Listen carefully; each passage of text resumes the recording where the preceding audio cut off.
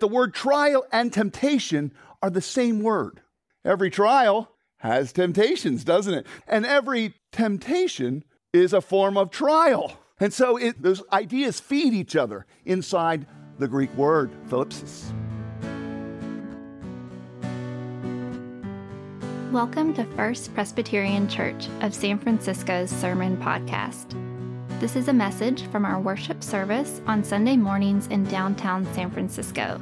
This podcast is a ministry of our church, and we're praying it's useful for you and for the kingdom, for the praise of His glory. Be thou my wisdom, and thou my true word. I ever with thee, and thou with me, Lord. Our scripture reading today is from John 16:25 through 33. I have said these things to you in figures of speech. The hour is coming when I will no longer talk to you in figures of speech, but will tell you plainly about the Father. In that day you will ask in my name, and I do not say to you that I will ask the Father on your behalf. For the Father himself loves you, because you have loved me and have believed that I came from God. I came from the Father and have come into the world, and now I am leaving the world and going to the Father. His disciples said, now you are speaking plainly and not using figurative speech. Now we know that you know all things and do not need anyone to question you. This is why we believe that you came from God. Jesus answered them, Do you now believe? Behold, the hour is coming, indeed it has come, when you will be scattered, each to his own home, and will leave me alone. Yet I am not alone, for the Father is with me. I have said these things to you, that in me you may have peace. In the world you will have tribulation, but be bold. I have overcome the world. This is the word of the Lord. Thanks be to God. The first thing I want to draw your attention to is something you may not have noticed in the text, and that's something that kind of strikes me. And that is Jesus talking about his intentions. I don't know if you noticed it or not, but he actually is self-reflective. In other words, what this tells us is Jesus is aware of how he communicates, and he makes decisions to either be clear or not clear. He makes decisions to speak in figures of speech. That's a word for parables and metaphors. And right here it says it. He says, I have said these things to you for a purpose. There's a purpose behind the very style and the very content of his message. And what is the purpose? That in me you have peace. In the world you will have tribulation.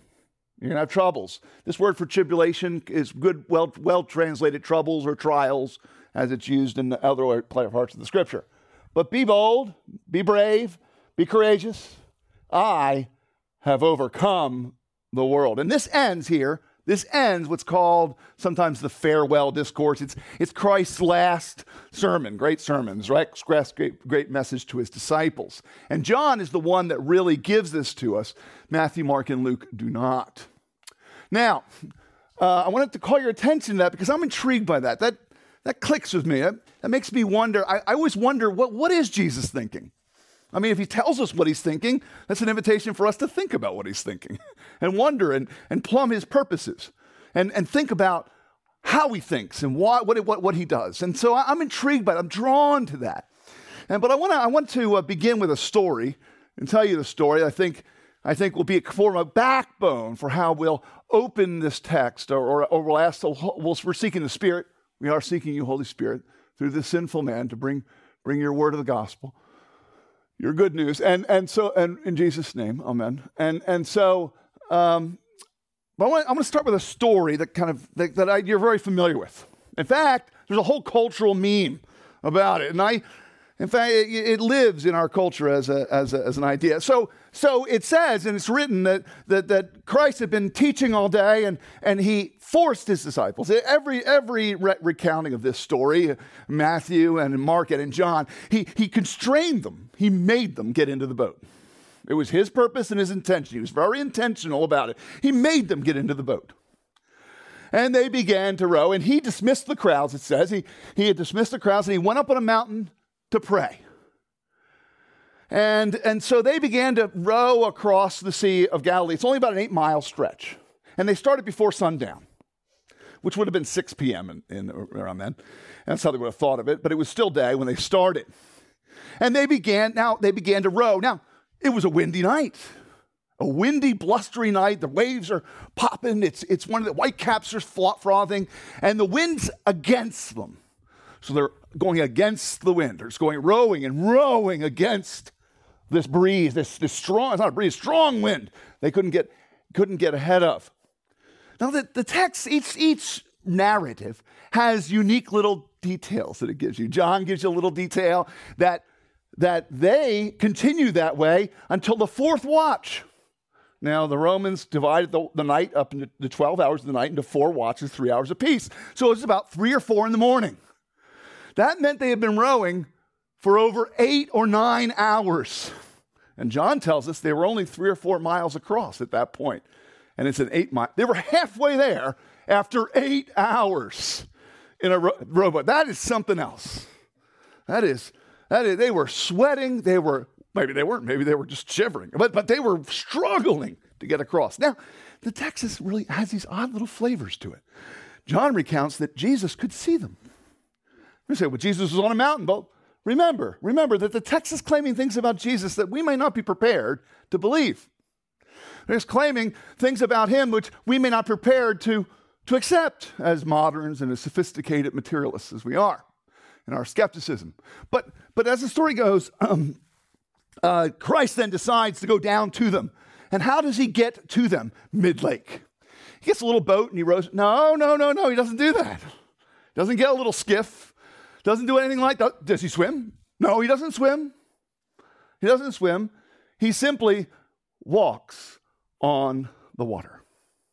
And he walks right past. He's actually making to go past them. And the text says it. He was making to go past them when they saw him. And every gospel says this. They were terrified. They were freaked out, as any sane person would be. In fact, let that be a credit to the disciples. They were not gullible or foolish. They were sane. And the first thing they cried out is, "That's a ghost." No, that's, they were freaked out. They were afraid. They were exhausted. They were terrified. They were afraid. Now, only Matthew tells us this part of the story. For some reason, Mark doesn't include it, and neither does John. But Peter responds to this. Now, Christ says something right there. He says, "Oh no, don't be afraid." He said, "No, take heart." Same verb, same tense, everything. Be bold. Don't be afraid. And then he says, "Don't be afraid." And remember, don't be afraid is the most common command in the Old and New Testaments. The most frequent command to come from the Lord Most High is what? Don't be scared. Don't be afraid. And Christ says it right there. They hear it. Now they realize it's him, and Peter says, in his boldness and his brashness and his personality, just his personality, he says, "Lord, command me to come to you. If it is you," he says. In fact, he even tests him. He says, "If it's you," maybe a little uncertainty there, right? "If it's you, command me, and I'll come to you." And Christ says one word, "Come." Come. All right, so Peter gets out of the boat, and it says Peter walked on the water. And if you want to know what the real miracle is here, it's not Jesus walking on water. It's Peter doing so. The assumption of the narrative and the scriptures and all of Christianity is that Christ is God. Walking on water is par for the course. It's what he does on his day off. He does it anytime he pleases. But Peter doesn't walk on water. And we never know, again, that I always wonder, I was reading it, I wonder if he ever tested it. Can I do it again? I wonder if he ever, like in a tub or something. I wonder if I could, now, I wonder. All right, so, I mean, that's what I would have done. And Peter and I have a very similar personality.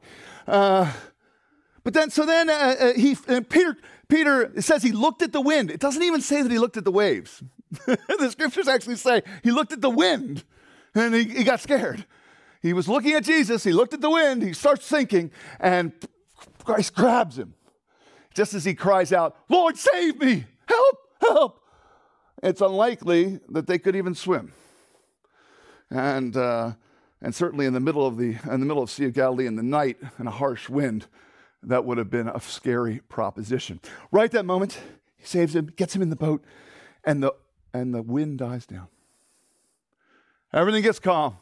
And then Christ even rebukes Peter, says, "Oh, you have little faith. Why did you doubt? You could have sprinted right across the lake." He doesn't say that, but I imagine that's the inference, right? Why did you doubt? Oh, Peter. Then it says, now the response, different writers record different responses because different men remembered things differently. Not just that, but different men had different purposes in how they were recording it because the story was a big story, and you always take parts of the story that are important to you, right? And Matthew records that they worshiped him, said, "Truly you're the Son of God," right? But then Mark tells us they were glad, but they couldn't really get it, because their hearts were darkened. That's the story. Now, I've already tipped my hand. Now, many of you, this is a meme. I remember the first time I saw that Cars video. This is dating myself, in the 80s, when he just recently died, the lead singer of Cars. And I had never seen anybody take that idea and play with it like this. And he's singing this stupid song, I can't remember what it was now, and he's walking across a pool. You know, and you realize at one point, one scene, you can actually see a little bit of the glass that he's walking on, but it looks like he's walking on water, right? And I remember as a kid thinking, that's kind of irreverent. That feels like he's making fun of something to me. And I even thought of it then, and that meme has become a real meme. It's a part of our culture. You know, do you think you walk on water? Or he thinks he walks on water. And all these days, it's used in our culture frequently. People don't often really know what you're referring to when they do that. Now, some of you will say to me, "Chris," maybe some of you, "Chris, you don't really believe that happened, did you? Do you? I mean, do you really think that?" How, and in fact, you could even pursue the question, do you really think it? But how could you think it? How could you imagine such a thing? Well, I'll tell you why. To me, it follows easily from who Christ is. In fact, it follows as an inference that we ought to accept easily in this instance, because it follows based upon the premise that he is a God. And that's how he understands himself. It's how he describes himself. And now we're going to turn our hearts right here really quickly. I'm going to give this almost no time at all, but to this wonderful, amazing, transcendent claim of Jesus Christ. I came from the Father, have come into the world. Now I am leaving the world and going to the Father. This 4-part confession. One commentator called it the children's confession because it's so blessedly simple. It's so blessedly clear. Brad has a tattoo on his shoulder, and it's ichthus. And the early ichthus was the same sort of summation. Jesus Christ, God, Son, Savior. That's what the initials stand for. It was a code between Christians. Easy creeds are something helpful because they're easy to remember. And that's why they're helpful to us. And this is one given to us. As I said, the one commentator called it the Children's Creed. And look how much is here. Look how much this lives and breathes. The pre-existent Son of God. I came from the Father. And I've come into the world in the incarnation. I am leaving the world, death and resurrection, and then going to the Father, ascension and exaltation. The entire scheme and claim of the divinity and the holy pre-existence and eternal existence of God the Son. He claims it. Now, if you can rise from the dead, walking on water is easy peasy, right? It's no effort. If you can rise from the dead, these other things are just easy. In other words, hear me as I say this, and as I say it as a rational man in the 21st century. I receive that this is a true story because the premise upon which I claim it is the appearance of a God into the world who came to save the world. And therefore, it follows. This is not stretching credulity. It's believing in the authenticity and the historicity of the event. You notice I put the Holy Spirit back in behind. I couldn't resist it because the Holy Spirit's been this whole text the whole time, the helper, the one who comes alongside. And that's why he's ghosted out here. Oh, Holy Spirit's ghosted, get it? He's ghosted out here because he's kind of behind it, animating it and animating this truth. Now, I want you to notice something. I couldn't resist this. This is pointed out by one of the commentators too. Victory. You know? Remember Winston Churchill's famous famous hand gesture. The hippies later turned that into what? Peace. But don't make no mistake, they meant to do that. Victory is peace. Well, Christ claims the same thing, didn't he, just in that text? What did he say? What did he say? I have told you these things, that in me you may have peace. Take courage. I have overcome. I've been victorious over the world. And I couldn't help but point that out to you.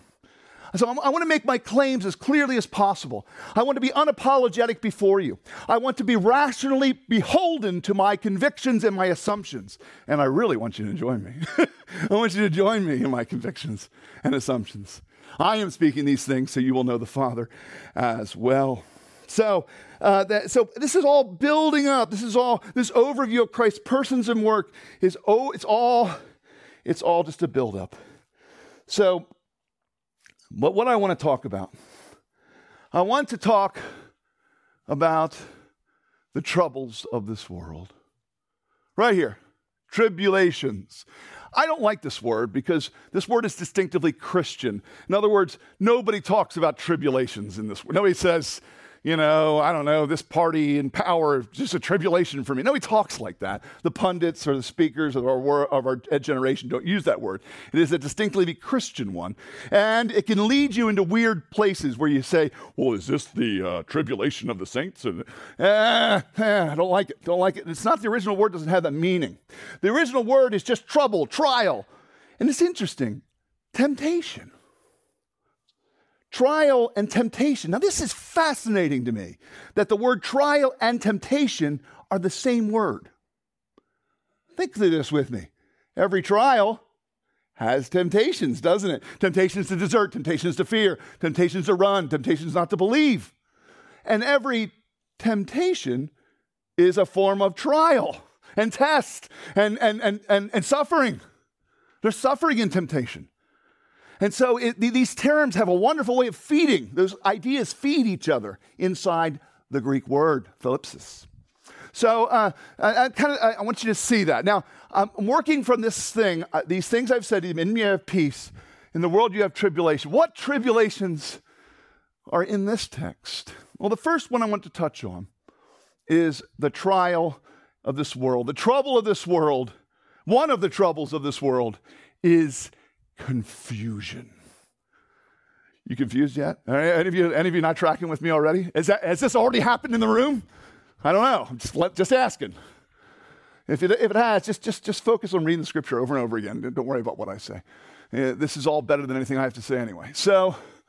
But as I speak of Christ accurately, if I represent the word clearly, I am speaking with the voice of our Father, right? As I preach in his name. But tested by the scripture. Now, but one of the troubles is confusion. I see this all the time, confusion, not knowing what's true. And I want you to notice something first about confusion, that it might alarm you a little bit. In fact, it might confuse you a little bit more. It might really scare you, because Christ was committed to confusing people. Yes. As judge and as the eternal Son, he chooses at times, and he chose at times intentionally, to make his message obscure, to hide it. Well, what figures of speech are we talking about? What is it? What has Jesus called himself in the book of John so far? A loaf of bread, living water, bread of life, door, shepherd, again and again, images upon images. Now, we've been charmed by those images, and when we open them up, we see treasures in them. But when you first come across them, how does John start? In the beginning was the Word. And who's that? What's that? It's mysterious. It doesn't just play the hand. Christ chose not to merely tell us and not confuse us. Why? Because there's a judgment in confusion, a judgment on the world. And there's treasures in confusion too that teach us that it's not about just us getting it up here, but it's also about us taking that long distance from here to here, right? The longest distance in all the universe is what? The distance between your head and your heart. It's the longest distance, the one that cannot be traversed easily. But see, so Christ intentionally confuses. Now, and this world revels in confusion. It uses confusion. What do people tell you when you claim something about the Bible? They say, oh, well, you can use the Bible to prove anything. And the unfortunate thing is you can. There's a real truth in that. People will tell you, well, you have many interpretations. And what are people saying that? We're all confused. We're all confused. What makes you so special? Well, obviously Christ wants to take us from confusion to what? Clarity. I will tell you plainly. And I'm hoping today I'm going to take you from confusion to clarity. But let's look at the scriptures. They're so faithful to this. Even when the disciples came, why do you speak in parables? To you has been given the kingdom, said Jesus, to know the secrets of the kingdom of heaven. But to them it has not been given. For to the one who has more will be given, and the one who will have an abundance. But from the one who has not, even what he has will be taken away. This is why I speak to them in parables, because seeing they do not see, and hearing they do not hear, nor do they understand. So is Christ the only one in the Bible that talks this way? No, he's not. Isaiah talks this way too. Therefore, behold, I will again do wonderful things with this people, with wonder upon wonder.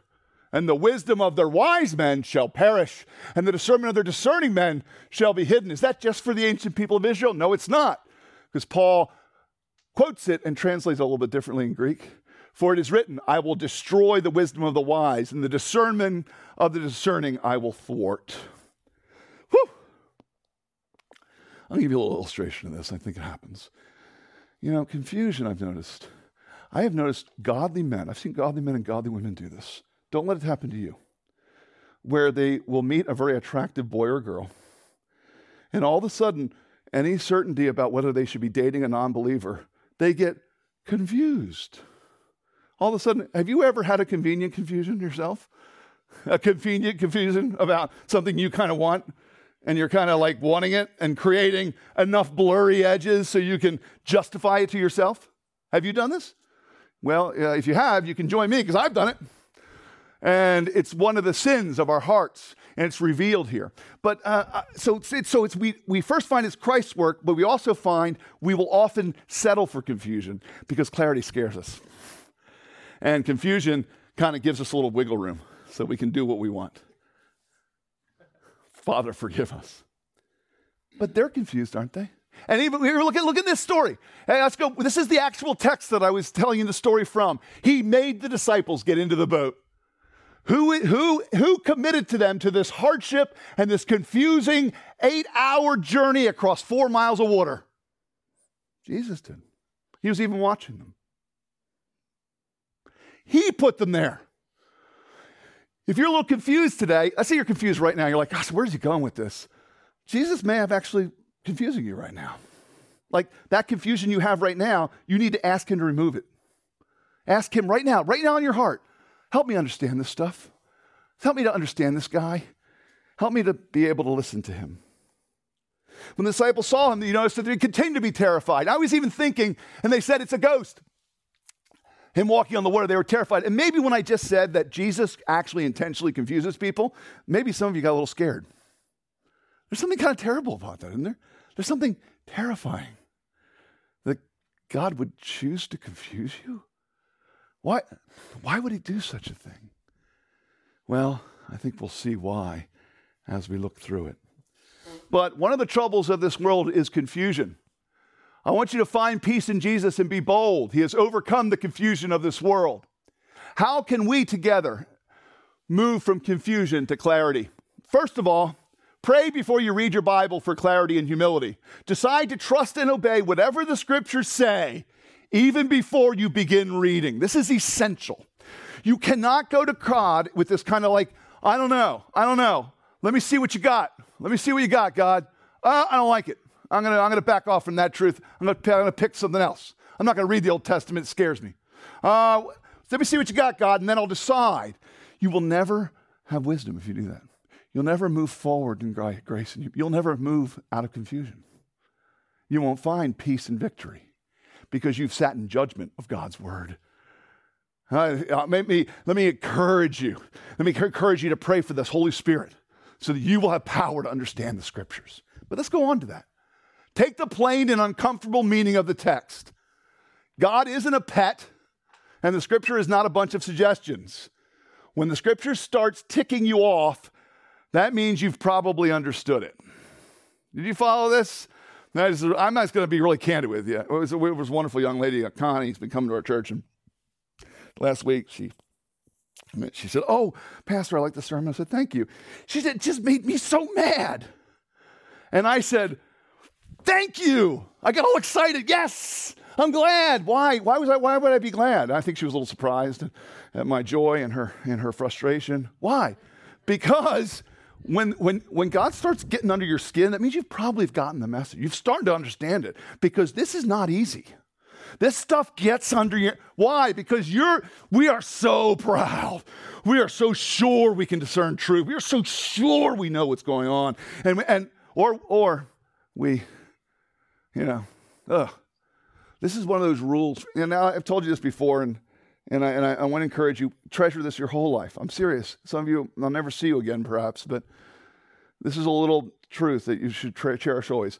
Whenever you're reading your Bible and you find you disagree with something in it, you're wrong. All right, so repeat after me. Whenever you disagree with the Bible, you're wrong. One more time, because it doesn't sound like you got it yet. Whenever you disagree with the Bible, you're wrong. This is freedom, guys. This is peace. This is joy. Not more than that. This is walking into his victory. But let's go further. There's more here. Because not only one of this is a trouble that we get confused, there's a trouble that we have false gods. Now, I'm going to push on this. You might say to me, I don't worship a false god. But I would say every time you think something about God that he has not said about himself, every time you opt for a pet theory, perhaps you think about the Old Testament God is different from the New Testament God. Or perhaps you even talk about how you see God is removed and disconnected. The deistic idea that's so common in our world today, that God is some otherworldly, way out there. All those different ideas, when you hold an idea of God that isn't in the scripture, you create a false God. Almost immediately. In fact, it's really interesting to me. Christians, we as believers, are very vulnerable to idolatry. We don't even see it. Because we make little visions of God that aren't biblical. Maybe he's a grandfather to you. This is one that touches me so deeply here. Look at this. What is Christ? This is so strange. This is so strange. I hope you see how beautiful it is. In that day, you will ask in my name. He said this 5 times already in the farewell discourse. He's been saying this over and over again. We're going to pray in his name. And then he makes a little correction. I do not say, don't misunderstand me, Jesus is saying. I do not say, don't think that this is a technique or it says something that you might misunderstand. I do not say to you that I will ask the Father on your behalf. But I thought he stands interceding for us. Wait a second, I thought there's a vision of Christ in his triumphant exaltation that he intercedes for the saints. Yes, he does. But he wants you to understand something. You directly speak to the I am, the Ancient of Days, world without end, face to face, period. End of sentence, full stop. He engages you as a friend. The Almighty, holy, holy, holy is his name. And he said, by the way, call me friend. Don't miss this. In fact, this is so beautiful. It might even escape. It'll escape in the English. This word love here, now every time word has come up in this text so far, it's been agape. And agape is the love of eternal self, of the self-surrender for the other. It's this transcendent love. But right here, that's not used. He uses phileo. That's where we get the word Philadelphia from, the city of brotherly love, the city of brotherly shove, where I come from. And so this, he says phileo. That's wonderful. That means intimacy. I remember my mom used to say, when we became Christians, she used to say, I'm really glad that God called us to love other people and not to like them, because I don't like half the Christians I know. But I'm called to love them, but God never said I had to like them. That is a little bit of a relief in that, maybe just a little bit. You're going to find Christians you don't like, pastors you don't like, but you still got to love them. But what is God saying? What is our Savior saying? What has he said? What did he say about Moses? The I am used to speak to Moses face to face as a man speaks to his friend. What did Christ already tell them? I don't call you servants, I call you the I am. Enthroned in majesty with colors of rainbow, with blazing fire, is your friend. And Christ says, talk to him that way. Pour out your heart to him that way. That is what it means to know him. This is really precious, isn't it? And let's take a look here. Take heart, it is I, do not be afraid. Lord, it is you. And there's something that happens here. And we're going to look at it in a second. If it's you, command me to come to you on the water. Peter tests Jesus here. He tests Jesus. I want you to, by the way, what was the first words that Peter ever heard Jesus say? Come. This is very powerful here. He's asking Jesus to say the one thing he remembered very clearly. If it's you, I know what you sound like when you ask me to follow. And he uses this, it's gorgeous, isn't it? This is intimacy here. This is friendship. But let me take us to one of the troubles of this world is false gods. Find peace in Jesus and be bold. He has overcome the false gods of this world, of your heart. How can we move from idolatry to intimacy? Well, we have direct contact with God as a person to another person. It's P2P, baby. And if you don't have that, you're not living in the fullness that Christ is offering. Do you have fantasies that God is somehow angry at you? Because that's what they are. That he's somehow waiting with upraised hand. Oh, man, when the minute Sid messes up this time, I can't. Just do it. Just go ahead and do it. Just do it. Go ahead and do it. I'm going to smack. Honestly, that was my view of God for many years, that he was standing waiting to hurt me, to smite me, because I was such a wreck. Praise him. I remember telling people, I shouldn't go off script, but I remember this, saying to people, you should give me a wide berth today, because I might get struck by lightning. I would say, give me about 10 feet. I used to say that, and of course, no wonder everybody was so worried about me. But this is about everything. Invite him into your heart. Talk to him about everything. Do you know him that way? He has invited you to be his friend. Don't you get it? I am so weary and tired of those who say, I don't bring to God the little things because, it's too important. He's too important for that. You have a false God then. You worship a false God because that is not the God of the Bible. It is not the God offered to you in Jesus. It is not the tender Father, is it? That's a false vision of God, and that false vision has to be repented of because he's inviting you to tell him everything. And you know what's funny? As a dad, or as my sons are now my friends, I never tire of hearing about their lives because I love them. They're my friends now. I have them twice over. They're both my sons and my friends. Oh, what a blessing. And everything matters to me. Everything matters to him. Pray to him about the reports you have to do and the meeting you don't like and the traffic you can't seem to get through without cursing. That was confessional. Okay, if you seek to hear Jesus' voice and think maybe you have. Now, this is another thing. Let's go back here a second. Maybe you'll misunderstand this. Because it says, Jesus says, and that day you will ask in my name. And he talks about I will speak to you. I have said these things, the hour is coming when I will no longer talk to you in figures of speech, but I will tell you plainly about the Father. That's verse 25. Now, the reason I bring that up is because we ought to seek to hear Jesus' voice, full stop. We should. We should seek to hear Jesus' voice. Now, some of you will say to me, we're going to find it in the Bible. Yes. And think maybe you have. Maybe you think you have heard his voice. Always test it for authenticity, right? Because It will always agree with the Bible. Always. God's never going to contradict himself. He's not an idiot.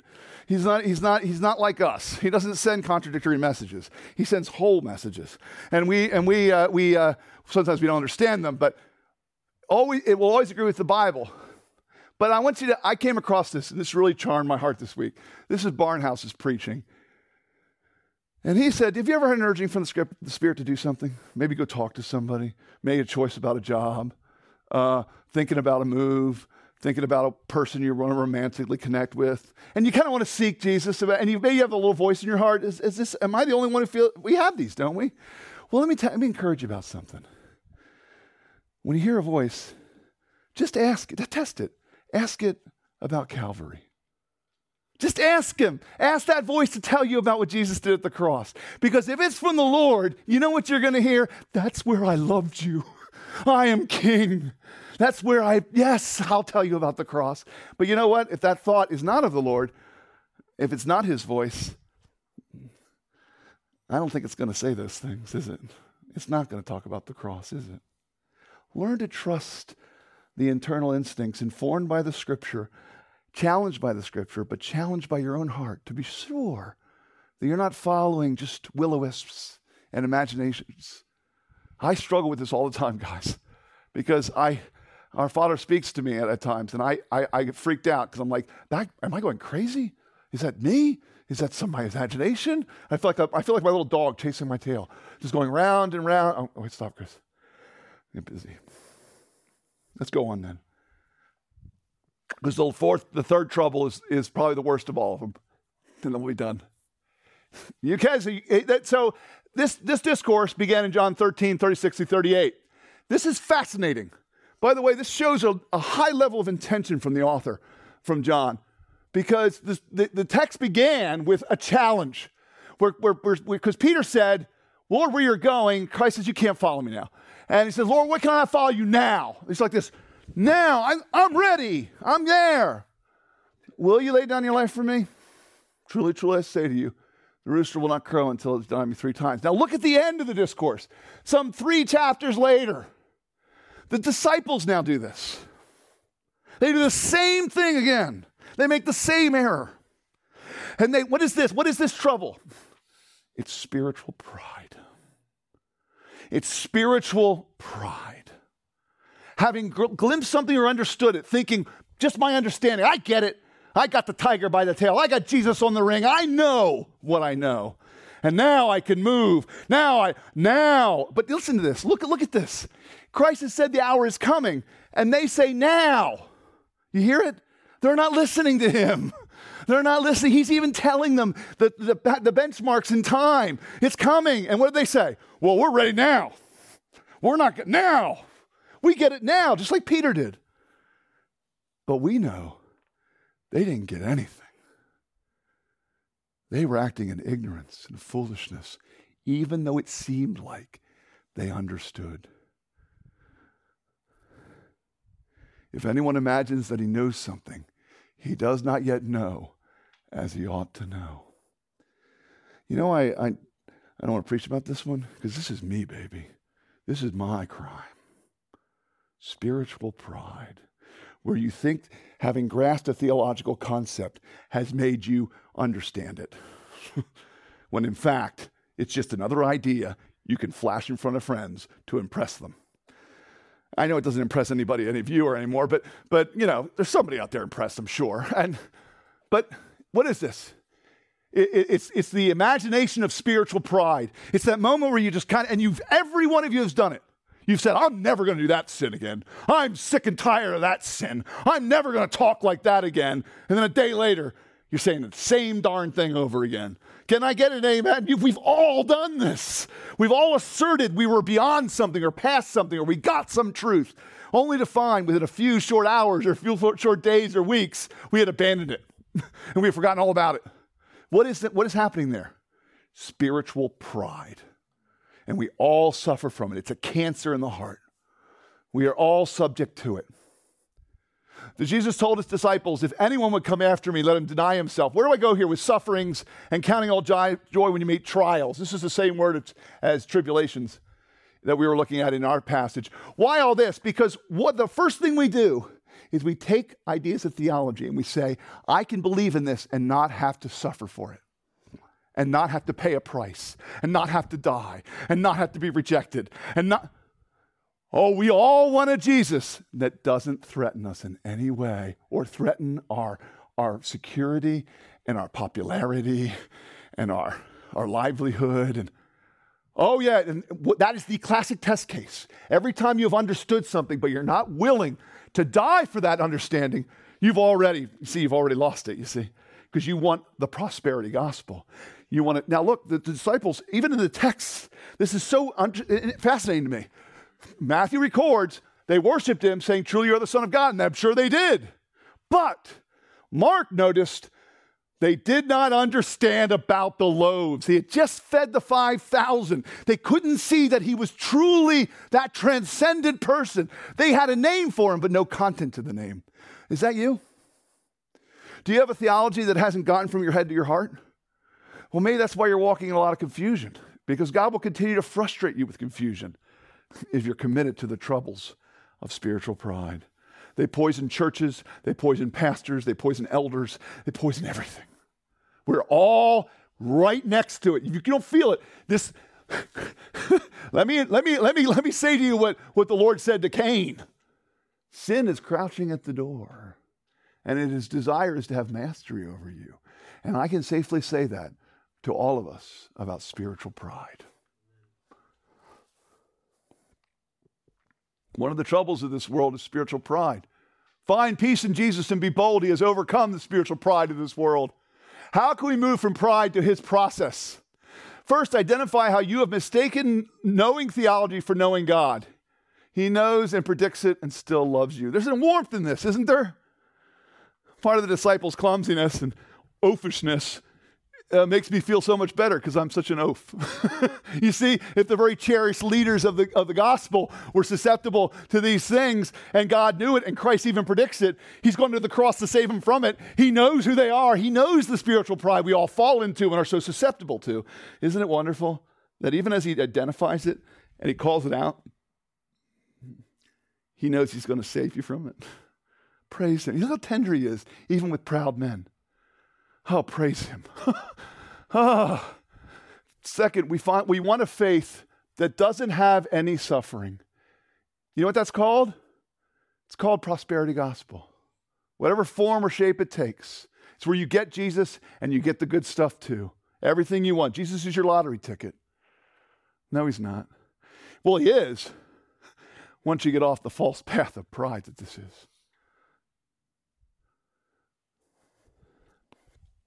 I want to end with this. There's the Sea of Galilee and all that. I've already did all that. I want to end with this little note here. And I want this to be true about our community. And I hope I exemplify this with you. And by God's grace, put whatever you see in me in this, put it into practice. So I'm going to make that boast with Paul. Yes, I'm going to make that boast because this is created by the Holy Spirit. I know it is. Because it ain't me. It ain't me, babe. Now, why do we know how Peter told Jesus, you're not going to a cross? How do we know that they were so clumsy and didn't know anything? How do we know that they claimed all this stuff about how they were going to follow God and then didn't? How do we know that Peter himself would quietly by himself betray his Savior and then see him at the cock crows across the lot while Jesus is bleeding and is suffering, and he saw him and he heard the cock crow and he went, and he began to weep bitterly. How do we know these stories of their constant oafishness and failure? Because they told us. They told us. You see, that's the mark of God's work in the believer when we are open about how we have failed. I confess my spiritual pride to you today. Don't rejoice over your superiority to me. Praise God that he loves me anyway. And he has loved you too. When you made pronouncements, when you opted for confusion, when you created false gods. What does all these testimonies mean over and over again? But that he will love and save you even when you do these things. And I believe there's a great message for us as a community to grow and to have shine a light in San Francisco as a bunch of people who constantly say, we didn't get it, we have failed, it's all our Savior. It's all our Savior. Eyes on him, Peter walks on water. Yes, that's the great miracle, isn't it? And you and I, walking free of confusion, walking free of our idolatries, walking free of spiritual pride. You know what that is? Woo! That's some spiritual walking on water, brother. That's beautiful. Only Jesus can make it. May Jesus make it in us. Amen? Amen. Let's pray. Oh, Father, how I thank you for your word. Oh, Father, how I praise you that you loved me when I was confused, when I prayed confused prayers. You loved us when we didn't know how to pray. We prayed for foolish things. You still loved us. And then we had ideas about you that were unworthy of you, unworthy of your beauty. We have pet ideas about you, and you're not a pet. You're the Lord Almighty. Father, I praise you for loving us through our false gods, causing us to turn from them and turn to you, the living and true Father. And finally, Father, I thank you for your tender forgiveness for those men and their pride, and this man and his. Lord, may I praise you forever that you showed love to a sinner like me. Take this word, Father, and seal it into our hearts and give us joy. We pray it in Jesus' name. Amen. Amen. All right, on the night he was betrayed, our Lord Jesus Christ took bread and broke it, saying, "This is my body, which is given for you. Take and eat." And in the same way, he also took a cup of wine, saying, "This is my blood shed for the forgiveness of sins. Take and drink." I proclaim to you the Lord's death until he comes. This is his salvation right here, materially for the most simple to understand, and yet not one of us can claim to even grasp it. This is love eternal. He came from the Father. He entered into this world in the incarnation. Here it is. He's incarnate in us now. He left this world and now is with the Father. Praise him. I invite you, if you believe in that creed and the Apostles' Creed, as factual events.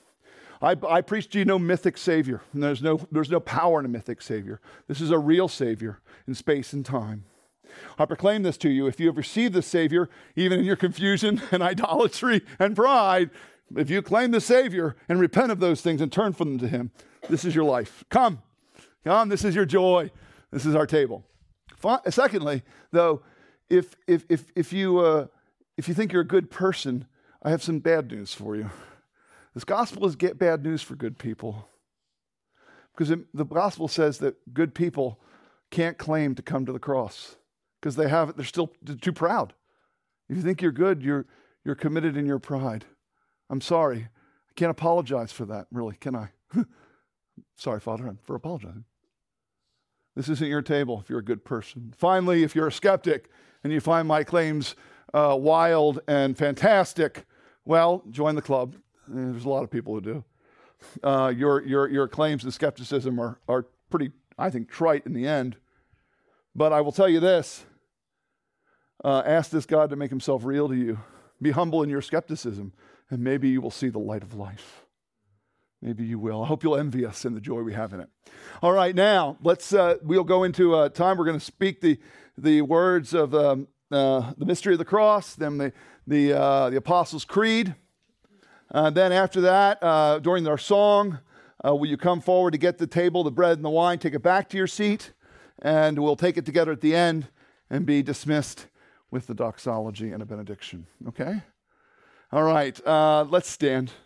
We just proclaim together the mystery of our faith. Christ has died. Christ is risen. Christ will come again. Praise him. Tell me, First Press guests, all of you who claim Christ, well, what do you believe? Well, we believe in God the Father Almighty, maker of heaven and earth, and in Jesus Christ, his only Son, our Lord, who was conceived by the Holy Spirit, born of the Virgin Mary, suffered under Pontius Pilate, was crucified, died, and was buried. He descended into hell.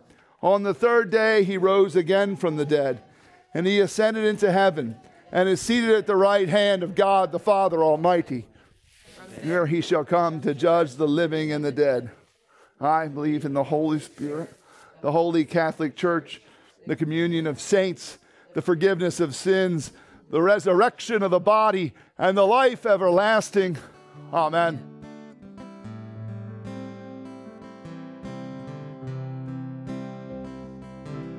For further information, please feel free to check us out at firstpresbyteriansf.org or come and worship with us on Sunday mornings at 10:15.